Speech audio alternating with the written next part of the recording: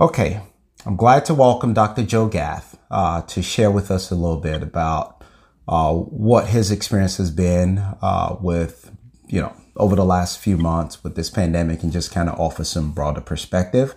As I shared with you, Dr. Gath is an infectious diseases specialist in Houston, Texas, who is in private practice. And I'll let him share a little bit more with that. I'd say, welcome, Joe. First of all, how are you doing? Thank you for asking. I appreciate it. We are, first of all, I'm doing well and I'm healthy. It's a very concerning time, I guess, for everyone here in medicine. And I think one of the things that your audience needs to realize is that while us physicians are out there trying to spearhead what to do about this epidemic, it's also very hard on our families because we're actually putting them all in the forefront too. So when you talk about our first responders, you talk about entire families, and the concern is not just what I'm doing out there, but what my wife is doing and those that are around me. So I say that to say that have prayers for the first responders, but also the families that support them, because we couldn't do it without our backup. They're putting their lives on the line with us.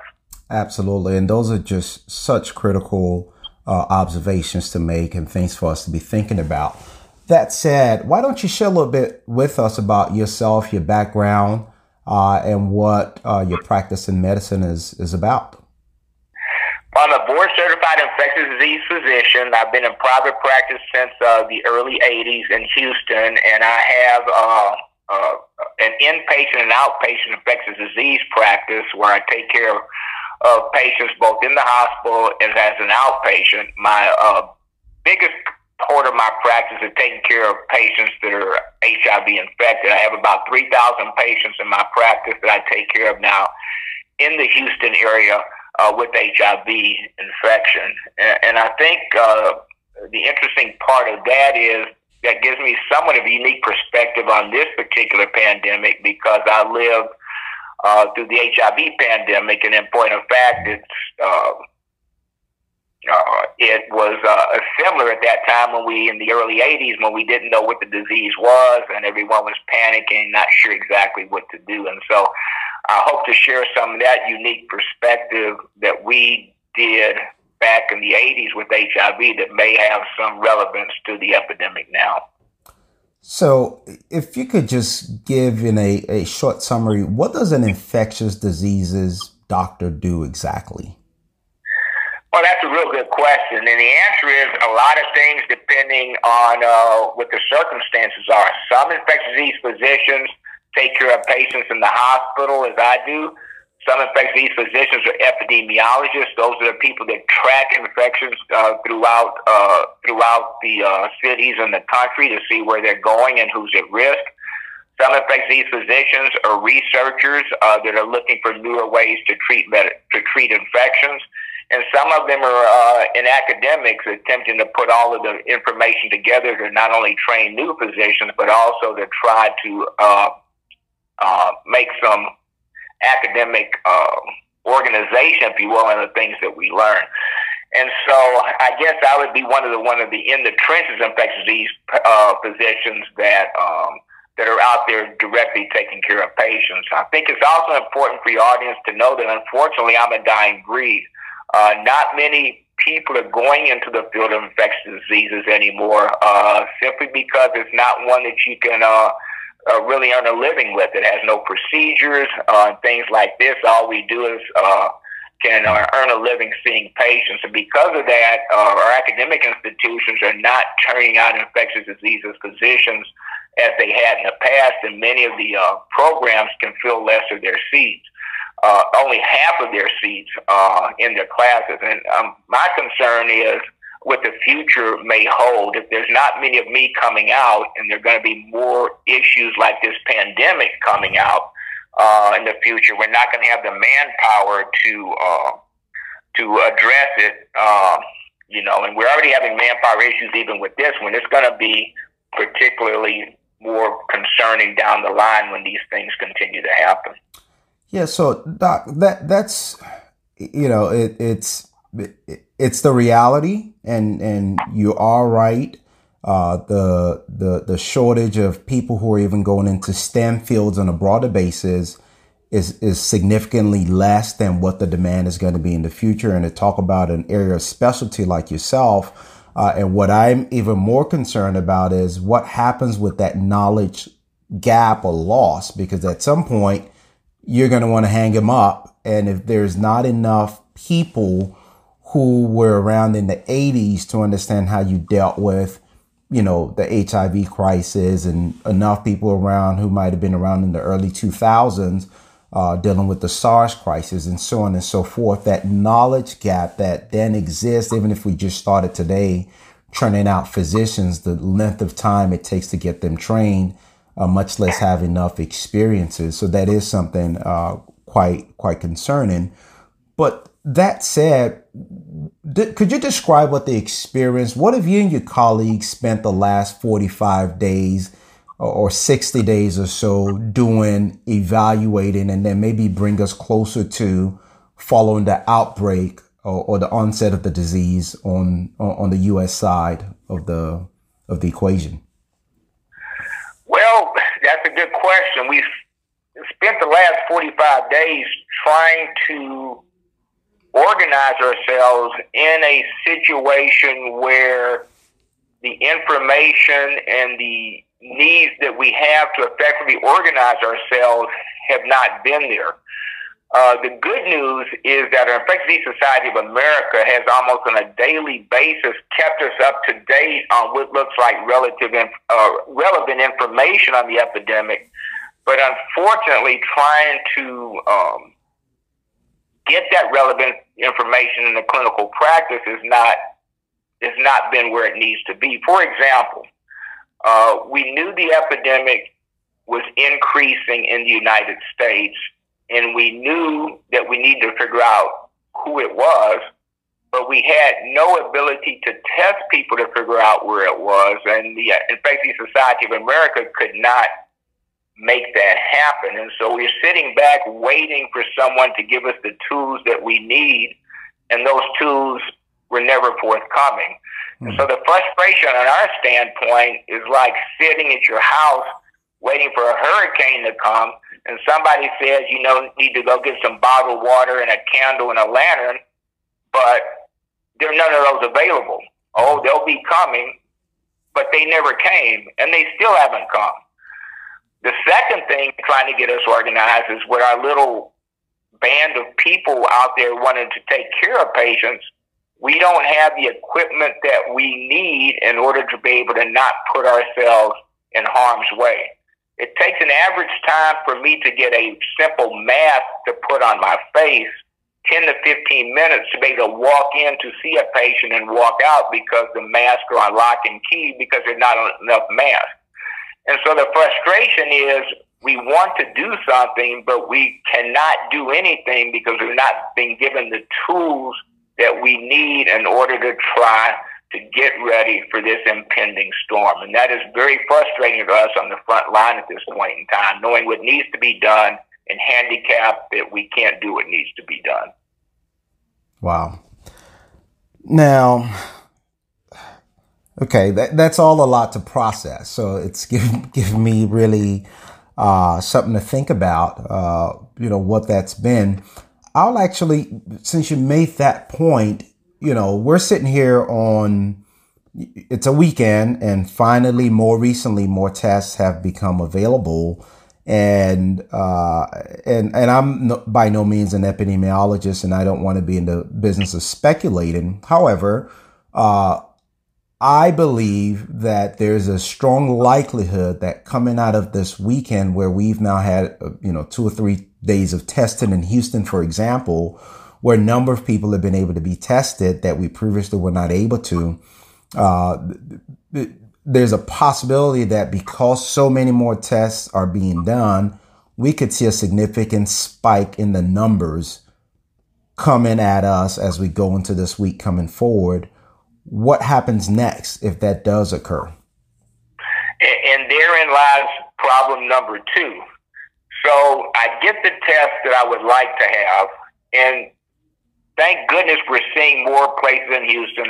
working with Dr. Joseph Barone at one institution where Sheila Jackson Lee is spearheading us being able to do drive-through testing. And just this past weekend, we're able to do 750 tests at this point in time and waiting for some of those results to come back. But this is back to building an infrastructure. So you drive through and get the test done, and you're positive. What am I supposed to tell you to do? Where do you go? Which houses are going to be equipped to handle someone with this particular infection?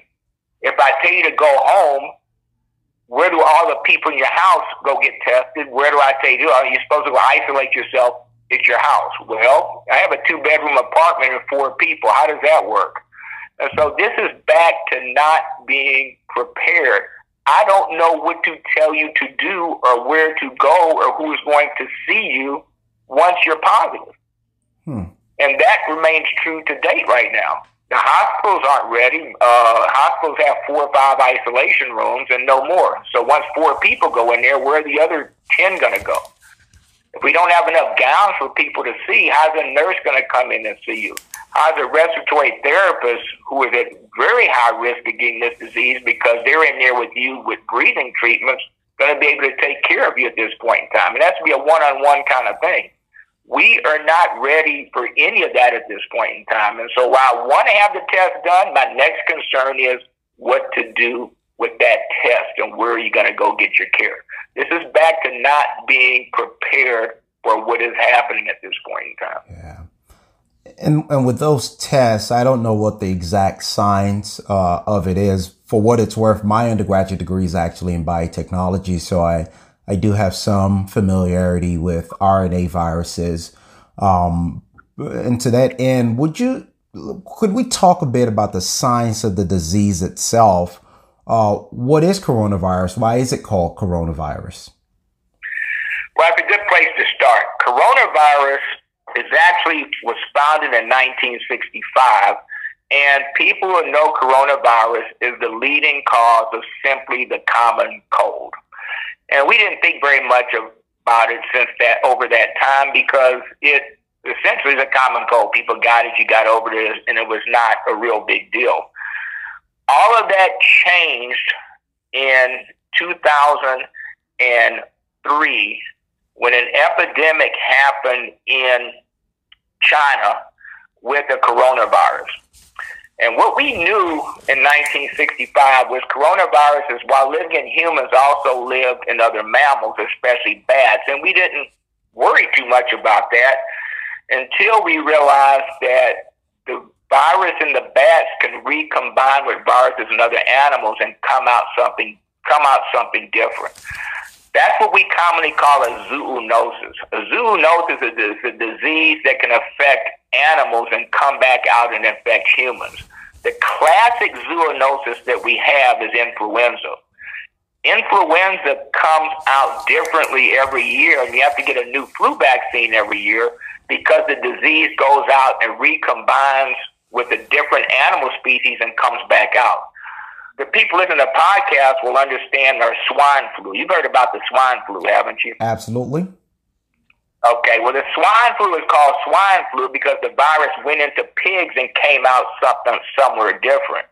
We've had avian flu because it went into birds and came out somewhat different. Yeah. Well, in 2003, the coronavirus that primarily lived in bats combined with an unusual animal called a civet, a Himalaya civet, and combined and came back out to affect mankind in China. And we call that SARS-1, or Severe Acute Respiratory Syndrome 1. And that was an epidemic in China primarily. It spread to 37 countries and affected, maybe about 8,000 or 9,000 people. A few people got in the United States, but not many. So that's why people didn't pay too much attention to it. But people that knew about infectious disease and virology paid a lot of attention to it because we told ourselves in 2003 when this epidemic was happening is that we were lucky it didn't get here. And it was only a matter of time before it might get here and we needed to prepare. So while you say we had 2 or 3 months to prepare for this, we've actually had 17 years to prepare for it, but nobody paid attention. The second time it came out after a bat species of coronavirus combined with a camel species of coronavirus in the Middle East. And that was called Middle Eastern Respiratory Syndrome. That happened in approximately 2013. And that ended up causing that syndrome, but it didn't go too far in the Middle East, so we didn't think much of it. But we told ourselves it's only a matter of time when it's going to happen here. Well, what's happened with this new one, coronavirus, we call it COVID-19. COVID-19 means coronavirus infectious disease 19, came out in China. In December, we think the bat coronavirus in China combined with perhaps a snake virus and came out to begin to infect humans. And this is the one that's now become our pandemic. It's also called severe acute respiratory syndrome 2 because it's the second one. The first one was in China that we said that number 1. This is now number 2. And so I say all that to say a couple of things. One, we in the infectious disease community and the virology community with SARS-1 that happened in China knew it was only a matter of time before it was going to get here. That's the first thing. The second thing is this one has become very potent and affect humans. And the third thing to be worried about is that it's going to happen again. And so while we're getting through this and going through this, the reality is it's going to happen again. Is it going to happen next year, 2 years, 10 years? We can't predict that. We don't understand why sometimes it comes out like this and sometimes not. And so for your listeners, that's sort of the story of the coronavirus, but it is a sort of what we call a canary in a coal mine. It needs to be our wake-up call, and unfortunately, it took something to happen on our shores for us to begin to pay attention and to realize that the infrastructure to be able to take care of an acute public health emergency such as this is not here at this point. It's here, and that's a very, very, very big concern. I hope that explains a little bit about the virus and where we are and why we call it what it is. And it's something that hopefully we'll learn our lessons about. Not just vaccines, not just treatment, obviously all important, but the importance of what to do when somebody pushes the alarm bell that SARS number 3 is on its way, that we are ready to, as a community, as a society, as a healthcare infrastructure, that we're prepared to know exactly what we're going to do, who's going to do what, and where things are going to happen. It's very, very important for our community, our society, that once we get through this one, that we're ready for the next one. Absolutely. No, your explanation was fantastic. And I think it's definitely painted a clearer picture of, the signs of what we're dealing with and more importantly, the history of it. So this isn't something new. This is something that the medical community had been on the lookout for.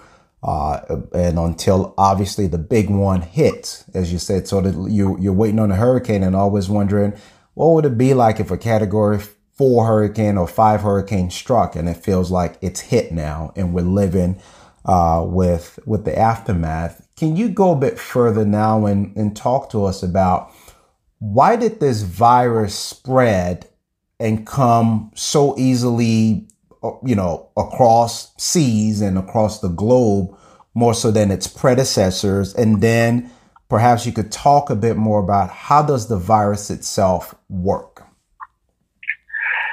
So, very good question. The first fair answer is we don't know why this one officially became so infectious and spread as compared to SARS-1 or the MERS virus that I told you about before. I can tell you this, though, that societies over time are changing. And we have more people traveling very quickly and longer distances. We have deforestation, and we have places where animals now are interacting with humans more because their habitats are being destroyed by people getting environmental Industrialization. resources Yeah. coming out. And the third thing that people don't talk about, it may be climate change. There may be animals that used to stay in certain places that are now having to move because of climate change. All of these things, I think, have played a role in why this one got away from us as compared to the other ones. How much each played a role, nobody knows. The people that do that for a living have to look back and see why this one got away from what it is. But if you can imagine, if you're in this seafood market in Wuhan, China, and you get exposed and infected, right across the street is a train station where you walk across the street and get in the train with literally hundreds of thousands of people, some of them going to the airport to get on an airplane to come to San Francisco in a 12-hour flight.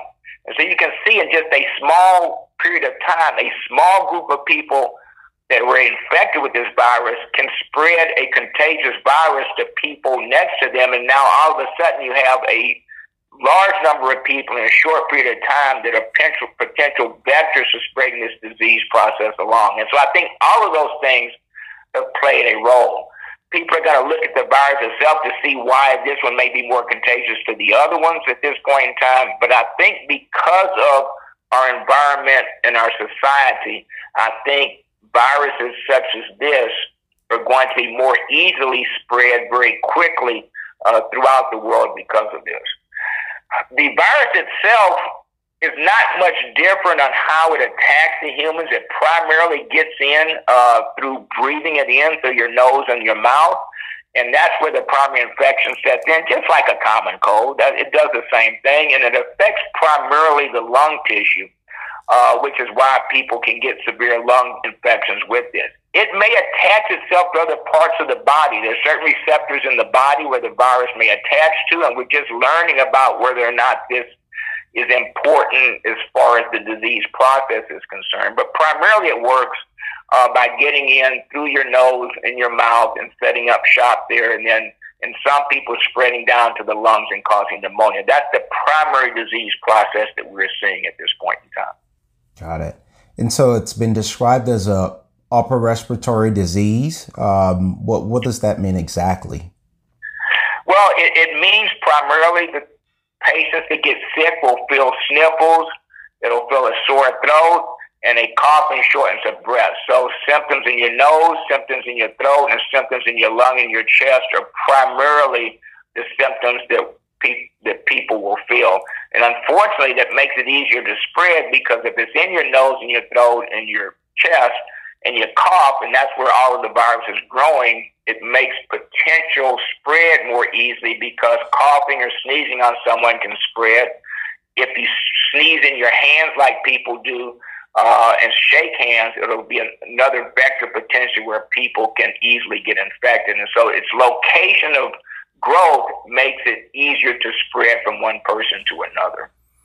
So in terms of spread, one of the sort of harrowing things about this particular virus is the asymptomatic carriers, people who apparently are infected, but they show no symptoms. Could you explain why that might be? And is that normal? Like, do people carry the influenza virus, for example, show no symptoms and pass it on? And what's the implication of that happening with this virus?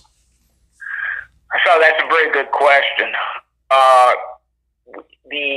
Let's talk about flu, because people will know the flu. The flu can be spread by asymptomatic carriers, meaning you can spread the flu potentially before you actually get sick and know you have it. The asymptomatic spread of flu, however, we think is a shorter period of time, because you get sick more quickly once you get exposed to the flu, perhaps to the point that you may not easily spread because you're too sick actually to go out. It looks like with this particular virus, the asymptomatic spreading period may be a longer period of time, and that people that actually don't get very sick with it can spread the disease process, even mild symptoms. I mean, a lot of people go to work with what they think they have a cough or a cold, and you can spread the disease process before you get that cough and cold symptoms, during that process, and there's a possibility that you can even spread it after you get better? We don't know the answer to that, but we do know that patients still exhibit viral replication even after people get better from the disease process. And so how contagious you are is not entirely clear, because a fair question would be, okay, I have the virus, I'm not that sick, but I do have it and I'm feeling better. When can I go out? When am I not infectious to my coworkers? And the answer to that question is we're not exactly sure, but it may be up to 2 weeks or so where the virus may still be shed. The other thing that we found that's a little bit different with this virus is that the virus has been found intact in feces, in stools, which is a little unusual for coronavirus. And the question is whether or not it can be spread, what we call fecal oral, meaning can it be spread from your stool to someone else that did not wash their hands as well as they should. So all of those things are in play. I can tell you that the contagion or the ability for this virus to spread from one person to another, however it is, seems to be much more than influenza, which is why we're seeing so many people in random places when you do get tested, test positive. And so we've got some work to do as epidemiologists and virologists to tell people when it's safe that they can't spread the disease. And we don't know the exact answer to that. The general consensus now is that if you have the virus, you're probably infectious for another 2 weeks and you should stand down until then. But whether or not you're infectious past that, we don't know the answer to that, and that's going to be a work in progress. Because what your podcast listeners need to realize is all of this is new to us. Yeah. December 27th is the first time anybody outside of China heard anything about this. And so we are learning on the fly.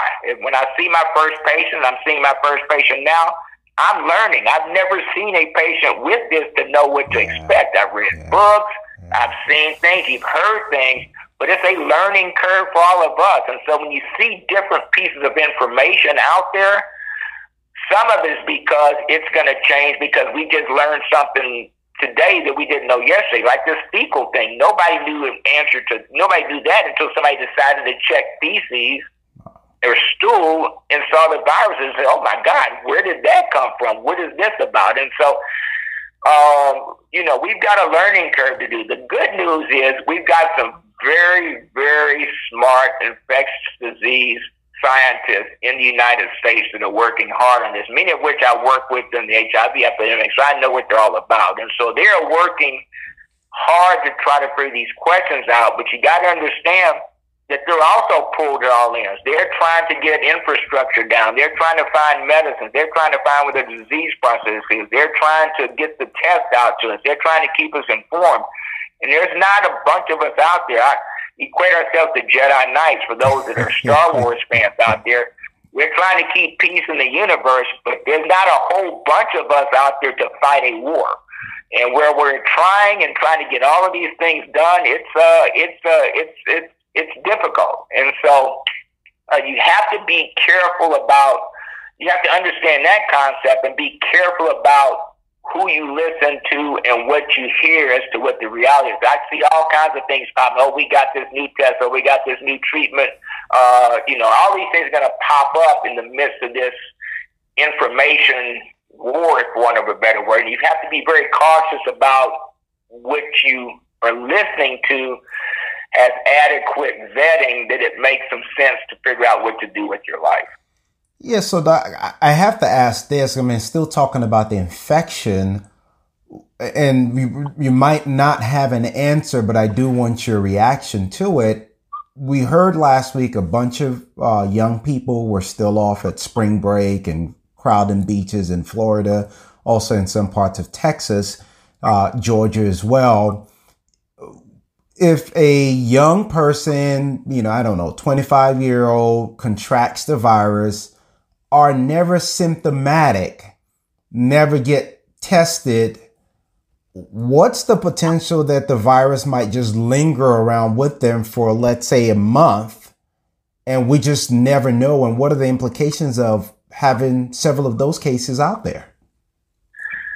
The implications of it are that disease process is going to continue not for just 2 weeks or 4 weeks, but several months because of just what you're saying. All of these Trojan horse people that are well enough to run around and do these things can spread it to people that don't have it. And that is a very, very big concern that we have. And that gets back to eventually needing to probably test almost everyone to make sure.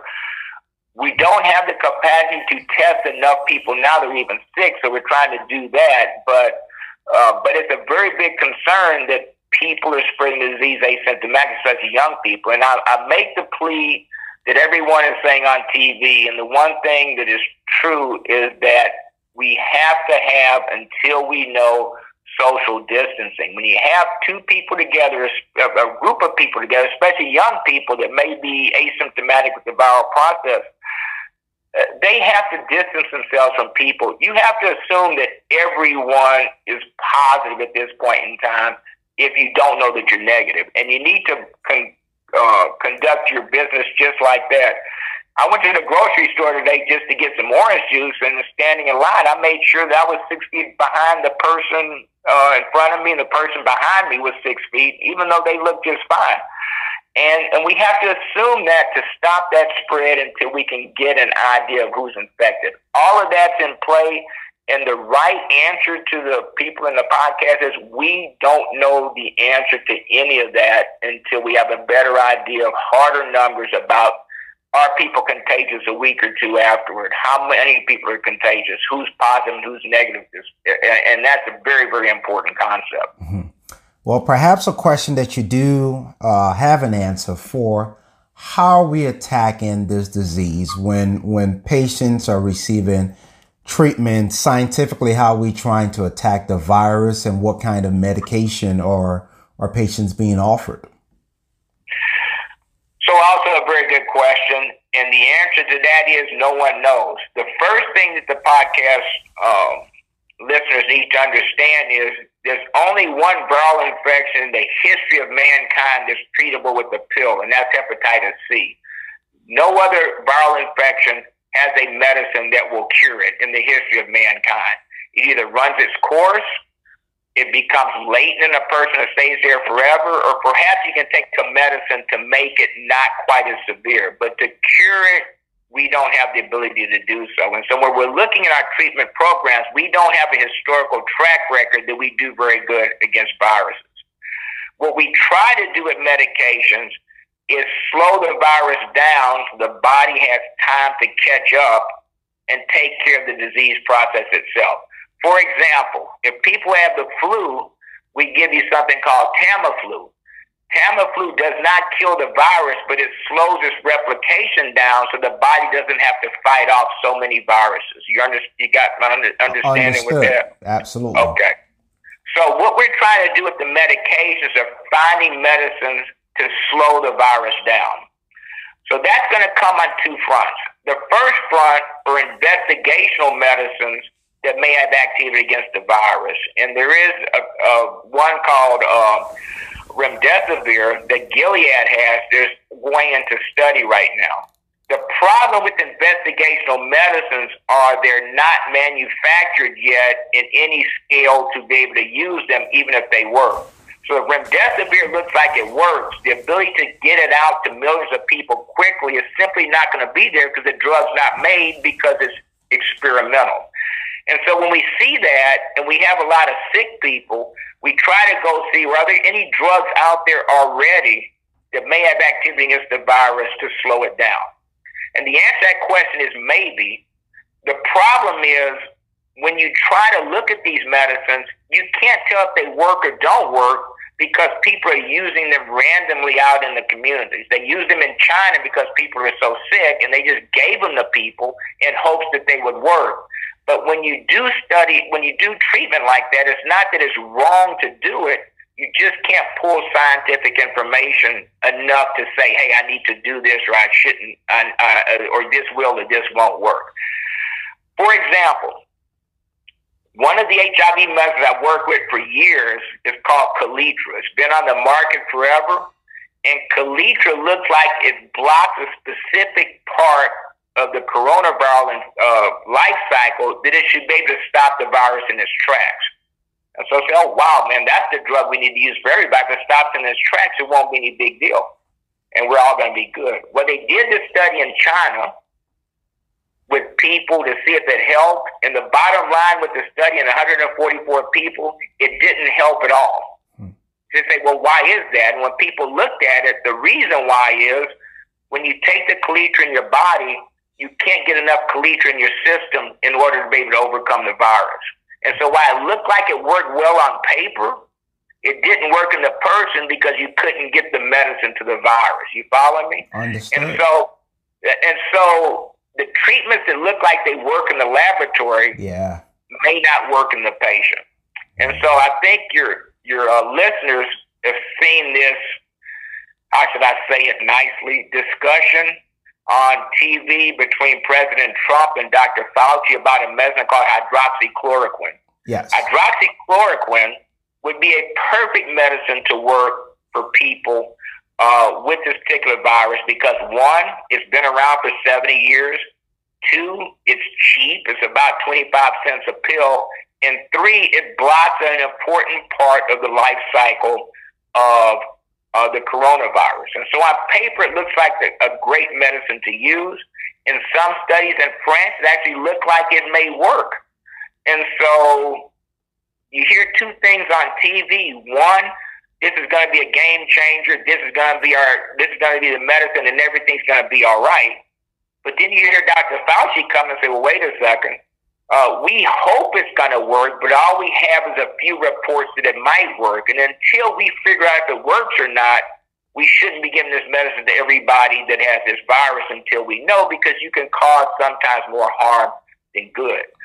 And so the attack, if you will, has to be one in which we use medications that look like they may work, but in the hands of people that can watch and see if it works, and to report back to the community, yes, this looks great, no, it doesn't look great, or it might look great in this group of people, but it doesn't look great in this other group of people. And that's right now where I think that we're standing. And this is back to, do we have enough people that know how to do that to be able to do that at the bedside of the patients?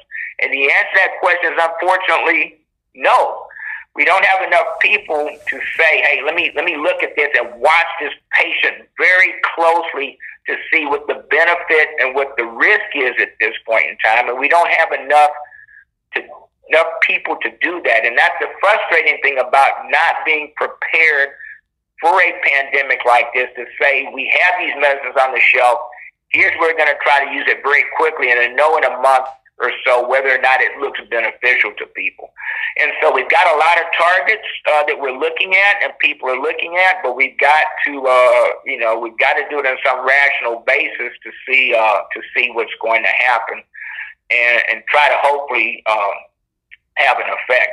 The other thing that's interesting about this virus and how people respond to viruses is part of the process of trying to get people well has to do with slowing down the virus.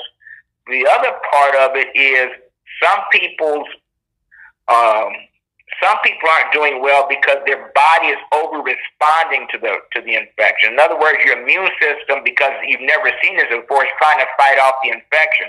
Well, the good news is it's fighting off the infection. The bad news, it is killing your good tissue with the bad. And so one of the treatment programs is to try to turn off the immune system so you don't get this over response. This is where it gets very tricky, because if that's what's going on, you want to turn off the immune response so it stops damaging your good tissue, right, but you don't want to turn it off enough that it's not responding to the virus that you have. Right. And so we call those immunomodulators. They're medicines that we use for lupus and rheumatoid arthritis and things like this that are immunomodulators, because some of the disease process, especially in younger people, may be an overexuberance of the immune system. And so trying to put this whole cocktail together about how you balance these things out is it's an art sometimes and not a science. And unfortunately, we've got to do it in such a short period of time that we got to make important decisions in people's lives about how to put these cocktails, if you will, together that are going to be in the best interest of the patient. And that's when I'm spending a lot of my time on when somebody comes in sick. What do I give them? Do I give them anything? Because they're sick, you want to give them something, but you don't want to do any harm either. And that's part of what we're trying to do. And then I'm trying to organize that response so I can get back to people throughout the country. Hey, you know what? Try this. It worked very well. Hey, I did that too, and here's how it worked for me. Here's the dose I used a lot. Or don't do this because things can get worse at this point in time. So that's where we are with trying to get the treatment program. People are working on a vaccine. The vaccine is not going to help with this particular epidemic. By the time the vaccine comes out, it's probably going to be past the time it's going to help with this. It may help us understand more about making a vaccine so this doesn't happen again, but for this particular epidemic, I think it's not going to be here in a timely fashion. The other thing you got to remember is even if we have a vaccine, will people take it? Only 49% of people got a flu vaccine this year, despite the flu killing 35,000 people. So killing 35,000 people didn't excite people enough in the United States to go get a flu vaccine. You have the people that are non-vacciners that don't want to take vaccines for anything. And so simply having an effective vaccine may not be the answer if enough people in the United States don't take the vaccine. You follow me with that? I do, and I'm guilty as charged. I didn't take the flu vaccine this year. As a matter of fact, I've never taken the flu vaccine, so it is. Well, and therein lies the issue. If the vaccine is there, people don't take it. I haven't helped anyone, and so while people are waiting for a vaccine and this is going to be okay, it's not going to be okay because of how we as a society decided to do. To this, we can't force people in our society to do vaccines. That's why we had the measles outbreaks that you saw throughout the United States. And so I say that to say the only way to effectively deal with this epidemic and the next epidemic is to have a societal response. I can't fix this. Dr. Fauci on TV can't fix this. Your local governments can't fix this. The society has to sit down and say, okay, we didn't do too well with this. What are we going to do to prepare for the next time? So when coronavirus 3 comes 3 years from now, God forbid, that we push a button and everybody goes to their stations and knows what to do, that we're prepared to deal with this. And my concern is, yes, today, but unfortunately, what tomorrow is going to bring. And we have as a society have an organized approach and everybody gets on board to do what needs to be done so that we're not doing this piecemeal like we're doing. For example, something simple. If we have an epidemic like this, do the schools need to close? Well, you can't close a school in Fifth Ward and not close the school in River Oaks. It doesn't make any sense. You either close the schools or you don't close the schools. I don't know if you should or not. That's past my pay grade to answer, but society needs to say, we're going to close the schools when we have this kind of thing coming to be prepared. Just like taking your shoes off at the airport. Everybody takes their shoes off at the airport to go through the screener. I mean, how many bombs you find in the shoes? Not too many, I don't think. But we as a society decided that's important enough to do, so we will do it so we won't have a problem, albeit a small risk, So that's what we have to do as a society and have an organized and not a piecemeal response. Yeah, unless you have TSA pre-check where you don't have to take your shoes off. Well, exactly. But my belt always goes off. It doesn't do me any good. I got to take it off anyway. And you are absolutely right. You talk about decisions that we have to take as a society. And I think one of the things that we're as a society having to reconcile is what measures or to what lengths are we willing to go to try to curb this outbreak. I recently got a report that said that a group of hospital CEOs from Texas had a conference call, and in that call they discussed some of the potential outlook for what is likely to happen with this pandemic going forward in Texas. In a worst case scenario where if we don't continue to take these aggressive measures, They estimate we could have 600,000 patients infected over the next 3 months. In a scenario where we maintain social distancing over the next 3 months, they estimate that could get up to 250,000 infected people. And that if we went into shelter in place over the next 3 months, we could keep infections under 100,000. How do you react to that? Well, the way I react to it is these are all speculative numbers and no one knows because we don't have the denominator of the numbers of people infected or a denominator on the numbers of likely people infected. And so when you do any modeling, you're only as good as the numbers that you put in. And we don't know the numbers that put in. But for me, no matter how many numbers you put in there, good or bad, there's going to be a high percentage of people that will get infected and a percentage of those people that will get sick enough to have to use medical services. And so our job as physicians, clinicians, and healthcare professionals is to put people in a position to have those numbers as low as possible. We as physicians have to plan for the worst and hope for the best. And hoping for the best is keeping people apart enough that people that are infected or potentially infected are not in a position to spread the disease, to make those numbers as low as possible. I think people look at these numbers and say, yeah, those low numbers are not a big deal, I don't have to worry about it. But we have to worry about the society because the numbers can be as high, higher than what we would like. For example, I don't understand why Italy is so bad and Russia is so good.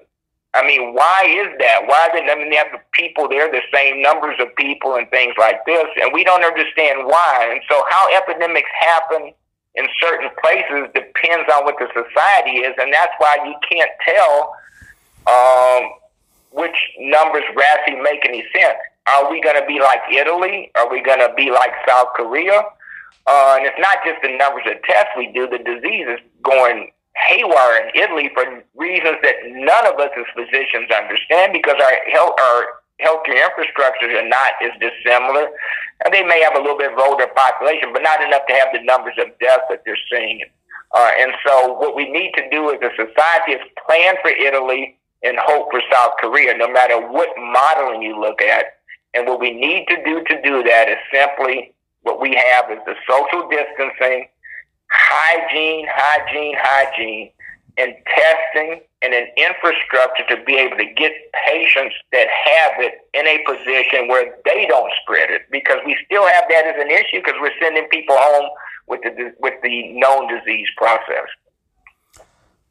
So in terms of long-term outlook, is COVID-19 sort of here to stay? Where does this, if we said maybe after 18 months, how does this virus go away and not be with us going forward, or what's the likelihood of that happening? So I think COVID-19 is going to go away eventually. How quick it's going to go away, we don't know, because we've never seen one of the coronaviruses infect numbers of people this magnitude. So how quick it dies out, we don't know. Is it going to die out more when the hot weather comes? People don't know. Is it going to be another surge because asymptomatic people infect another group of people? We don't know the answer to that, unfortunately, either. I'm playing the long game with this. I think it's going to be around with us for a while because it looks like it can hang around enough to infect people that have not been infected. And so that may be an issue over time. I think as time goes by, we're going to be smarter to be able to combat it. Hopefully some of these medicines that we have can be not only treatment but preventative in people that have it. We'll have testing, so if you do look like you're getting sick, rather than waiting for you to get sick, we'll have medication to prevent it. And I think all those things are going to make a downturn. But my concern is coronavirus going to be like flu? We're going to have another one come in a year or two, and we're going to have this same issue, because while you may be immune to COVID-19, you won't be immune to COVID-22 unless we get a universal coronavirus vaccine that people will take, and that will prevent these things from coming back out. But because it can recombine with animals, just like the flu, we may not be able to get our universal coronavirus vaccine. We don't have a universal flu vaccine after years and years of trying to find one that will take care of the flu no matter what. We don't have one yet either. And even the ones that we have sometimes are not very effective. And so we have to find this, but society has to invest in the healthcare infrastructure in order for us to be able to find it. What's happened, I've just got to make this statement. What's happened is people are looking to try to get healthcare as cheap as possible, and the healthcare industry has moved from a calling to a business, and the focus on the science and the treatments have to do, quite frankly, with what will make more money. You'll see more money put into obesity drugs than you do to pandemic drugs, because you're going to make more money on the obesity drugs. And this is back to society saying, well, wait a second. Yeah, we need some obesity drugs for sure, but we need to reserve some of our funds to invest in people that take care of sick people, that try to deal with these pandemics, and don't essentially sort of kick us to the curb, because it is going to be more devastating to society if we don't invest in the infrastructure for what it takes to take care of people that have and will become ill in our society in the future. Yeah, Doc, those are very poignant observations and important message to get across so that people really understand and have a better context of how our healthcare system works and what the different motivations are and why things work the way they do. You did mention immunity. There's this idea of herd immunity, and if you could just touch up a little bit about this idea of herd immunity, and that might be one of the ways that we perhaps overcome this coronavirus. So herd immunity is the concept. If you vaccinate enough people, even if one person gets it, they're not likely to spread it to the next person. That next person will be immune to the virus. And so I'm saying people don't get the flu vaccines. There may be enough people to get the flu vaccines to slow down the spread of the disease. For example, if you're in the grocery store and you have the flu, but the person behind you got the flu vaccine, you're probably not going to spread that virus to that person, because that person is immune to it. Yeah. And therefore, if you don't give it to that person won't spread it to the people in line behind them. Yeah. So the concept of herd immunity is if you get enough antibodies in the community, the virus will eventually die out, because it won't not make the jump from one person to the next, and another person is immune. Yeah. And so I'm saying we need to make sure people get vaccines. It's probably a critical number that it takes to be able to get enough, people that are immune to be able to not spread it. And it may be over time we're creating our own herd immunity, because people are making antibodies to it at this, right now, so that they're not going to be infectious to another person, or even if somebody has it asymptomatic, they won't spread it because of that. So we may be creating our own vaccinations, if you will, because so many people have it. But that's the idea of herd immunity, that we're going to have enough people resistant to it, having antibodies to it, they'll be able to prevent the disease process from spreading. The other thing that they're working, this is back to therapeutics, and Dr. Fauci talked about this on the podium. There may be a way, if enough people get antibodies, to be able to harvest those antibodies and give it to people that are sick, to be able to try to stem the disease in patients. We don't have enough people that have antibodies now, but they're going to start looking for those to see if that may be an appropriate treatment. And that's one of the more exciting ways that we're going to be looking for treatments in the future. But we got to have enough people to have antibodies to survive the infection, or to be able to get that. So that's another therapeutic approach that people are going to be looking toward. I keep bringing up Dr. Tony Fauci. There's a lot of people running around with a lot of information, but Tony Fauci, I know personally, we worked diligently with in the 80s with the HIV epidemic, is a brilliant clinician, a brilliant virologist, and a fantastic researcher. And what he says goes. When you're listening to all these things on TV and you wonder what's real or what's not, tune everybody else out until Tony Fauci walks up and open your eyes and ears and listen to what he says.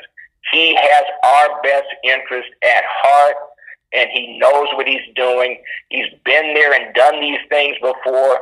And when I have the TV on, everybody else gets tuned out other than what he has to say. And he's our leader out here, and he's the one. If you need to hear what's going on, he is the one to listen to for the information that you need that has been appropriately vetted and makes sense. And he tells it like it is. He'll tell you what's real, and he'll tell you what we don't know, and that's important to know also. Yeah, excellent closing statement, so to speak. I want to wrap up with a couple of questions related to your profession. However, what types of doctors are sort of on the front line of helping us deal with this? If you can just kind of describe the different specialties that are, generally involved.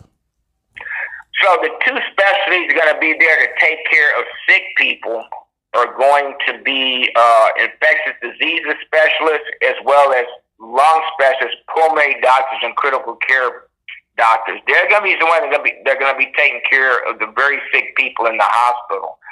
On an outpatient basis, that's a very good question because we don't have a very good infrastructure for taking care of very sick people on an outpatient basis. We have very good family practitioners in our community, but they're primarily there to take care of the well people in offices and not really sick people in their homes at this. And that's an issue as far as manpower. We're going to have to train up, if you will, primary care physicians that will be able to manage these patients on an outpatient basis for us. But in order to be able to train them up, we have to tell them what to do. And I'm not exactly sure what to tell them to do until we get some more information. For example, God forbid if you came down with it, you had 102-degree temperature and you weren't feeling well but not sick enough to go to the hospital, I would tell you to go home. But somebody's going to have to keep an eye on you at home and to tell you what to do and what not to do. You need to be in quarantine, quote unquote. Well, what does that mean? What do I do with the kids? What do I do with the dog? What do I do with my wife? Who's going to bring me food? All those things have to have some organized response. When do I get my next test? Well, I can't get any test right now. To get one test, I barely get one test, and I got to get two other tests to get you out of isolation and quarantine. And so I say that to say we've got to train up a lot of people to be able to manage people outside the hospital. There's no way that the infrastructure of medicine can accommodate large numbers of people that to come into the hospital. You don't have the isolation rooms. We don't have the personnel. And so we're going to have to figure out how to do that on an outpatient basis. And that's also going to be a work in progress, but it's not fair for me not to tell the primary care physician what to do. The thing I think it is going to change, and it's actually the one thing that's changing in my office, is going to open up the whole science and treatment structure of telemedicine. People have talked about it. We primarily use it in rural communities where people can't get to the doctor because they're so far away. Yeah. And that's the way it's been used so far. And we haven't really done it in cities like this, but it's going to be a way that we'll be able to reach out to people, not having them have to leave their houses because they're sick, but also not coming to a physician's office sick with coronavirus, sitting in the waiting room, putting not just the patients in the waiting room in jeopardy, but the staff in the offices in jeopardy. And so being able to do this in a telemedicine format is going to be, I think, beneficial. It may revolutionize the way that we give our medical treatments, even in urban settings like we have in Houston. And the government has opened up the ability for regular physicians to be able to do this. It wasn't there before, but they would do it. And it's going to be something we're going to be experimenting with, because I think it will be a way for us to be able to more effectively deliver care without having people putting themselves or others in harm's way coming out. And I guess that's the final thing I need to say.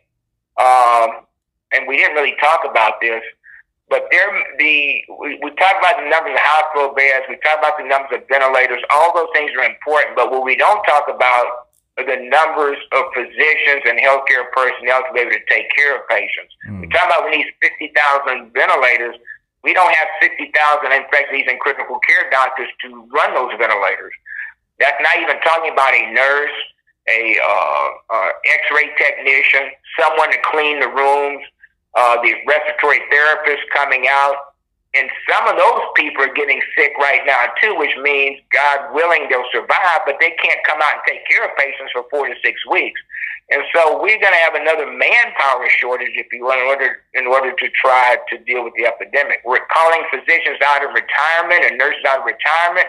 Those people are in their 60s and 70s. They're the highest risk people for getting this disease process. We're asking them to come out and help. And they're going to come out and help because that's what their call is, but we're putting them in harm's way in order to be able to try to deliver care. So that's back to this social distancing. People that don't social distance are not just putting people around them in jeopardy. They're putting healthcare professionals, first responders, and our families in jeopardy too. When we're trying to go out and fix what you're creating, you're putting ourselves in harm's way too. And that's just not fair to anyone in society. And we've got to be able to support and back people that are out there on the front lines. They're essentially putting their lives on the line until we get this fixed, that we give them all the support that we need and to try to keep the numbers as far down as we can. Yeah. Just essential remarks for you to add. Definitely, again, adding further perspective to all of this. One last question that I'll just ask is for someone, hopefully a young person who's listening to this and maybe being inspired to want to pursue medicine, or other fields, around, healthcare. What parting words would you offer to them? Study, come out here and help me tomorrow. we need to, I've spoken a lot about this before this pandemic. There are not a lot of infectious disease physicians coming behind me to deal with the HIV epidemic. There's an epidemic of resistant bacterial infections in the hospital. We're running out of antibiotics. Now we have this pandemic. There's nobody right now. I shouldn't say no one. There's not a large number of people to pass the baton to. And we need people that want to do something for society that is going to be a positive benefit to come, learn, train, and to come pick up that baton. We need the best and the brightest in our communities to keep us well. Because at the end of the day, if we don't have our health, we don't have anything. No matter what kind of job you have or what kind of car you drive, if you're sick, none of that makes any difference. And this particular virus is an equal opportunity killer. It doesn't make if you're poor, you're rich, if you live in California, Utah, if you're black, white, gay, it doesn't make any difference. It's equal opportunity, and we need the best and brightest society to come and help us fight, and importantly, come and help us figure out how to prevent things from happening in the future. So come on down. If you want to spend a day with me, I'll tell you what you need to know, and the next day you're going to be working. Get your tennis shoes on. We'll be ready. Excellent. Thank you so much for your time. This has been incredible. I really could not thank you enough for taking the time amidst all that you have going on. But I think this is essential information that we need to get out there to people. And I'm truly hopeful that people will listen to this, be inspired, pass it on to others, and hopefully help us start all collectively adjusting how we're responding to this threat and how we're helping each other going forward.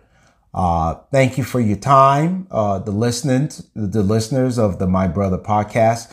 I look forward to bringing you more episodes with sharing insightful information that hopefully helps us all improve our lives going forward.